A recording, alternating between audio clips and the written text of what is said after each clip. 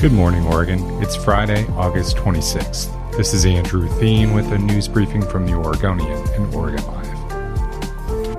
Oregon isn't often in the travel plans for Republican Party leaders, but the state doesn't often have a bunch of congressional seats up for grabs. That's why U.S. House Republican leader Kevin McCarthy was in town this week, speaking at a roundtable with Republican candidates running for the 4th, 5th, and 6th congressional seats.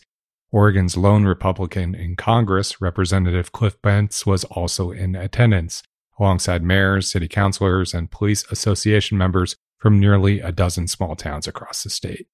McCarthy hammered home the theme of rising crime in cities like Portland, trying to tie those figures to Democratic policies. Quote, "My one question to everybody in Oregon is, do you look forward to going to downtown Portland again?" McCarthy said. No officials from Portland were in attendance. Quote, "Want to feel safe in your streets, and we have candidates who believe in safety," unquote. The event was organized by Lori Chavez DeRemer, the former Happy Valley mayor who's running against Democrat Jamie McLeod Skinner in the 5th congressional district race. Republicans also think they have a shot at winning Peter DeFazio's seat, the 4th, where Democrat Val Hoyle faces Republican Alex Skarlatos. In the 6th district, which is seemingly also up for grabs, Republican Mike Erickson faces Democratic candidate Andrea Salinas. Columbia Steel Casting Company, a mill in North Portland that dates back to 1901, will close and lay off hundreds of its workers this fall. The foundry said 225 workers represented by 3 different unions will be fired. They'd be laid off starting in October, according to a news release. The layoffs are permanent. CEO Martha Cox, whose grandfather founded the mill in 1901, said they've faced fierce competition from overseas competitors in recent years. Cox also said state and local environmental regulations were a disadvantage for the company. The company claims it's the first steel foundry in the Pacific Northwest. It made industrial parts for decades out of an 87-acre campus just south of the Columbia Slough.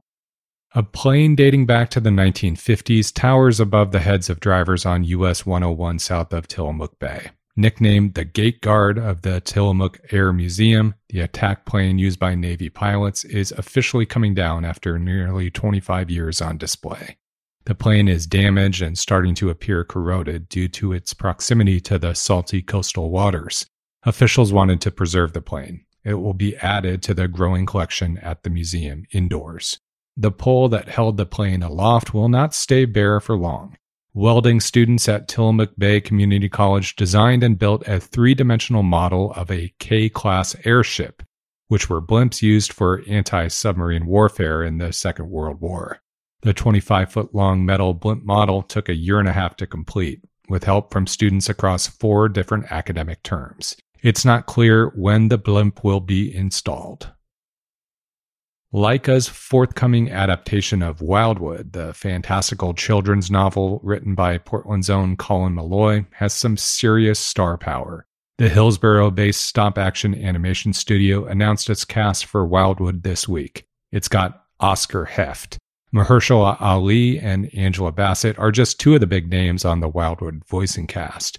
Carey Mulligan, Awkwafina, Charlie Day, Jermaine Clement, and Tom Waits are also signed on to the project, among others. Wildwood is the brainchild of Meloy, the frontman of the Decemberists. The project is still in development.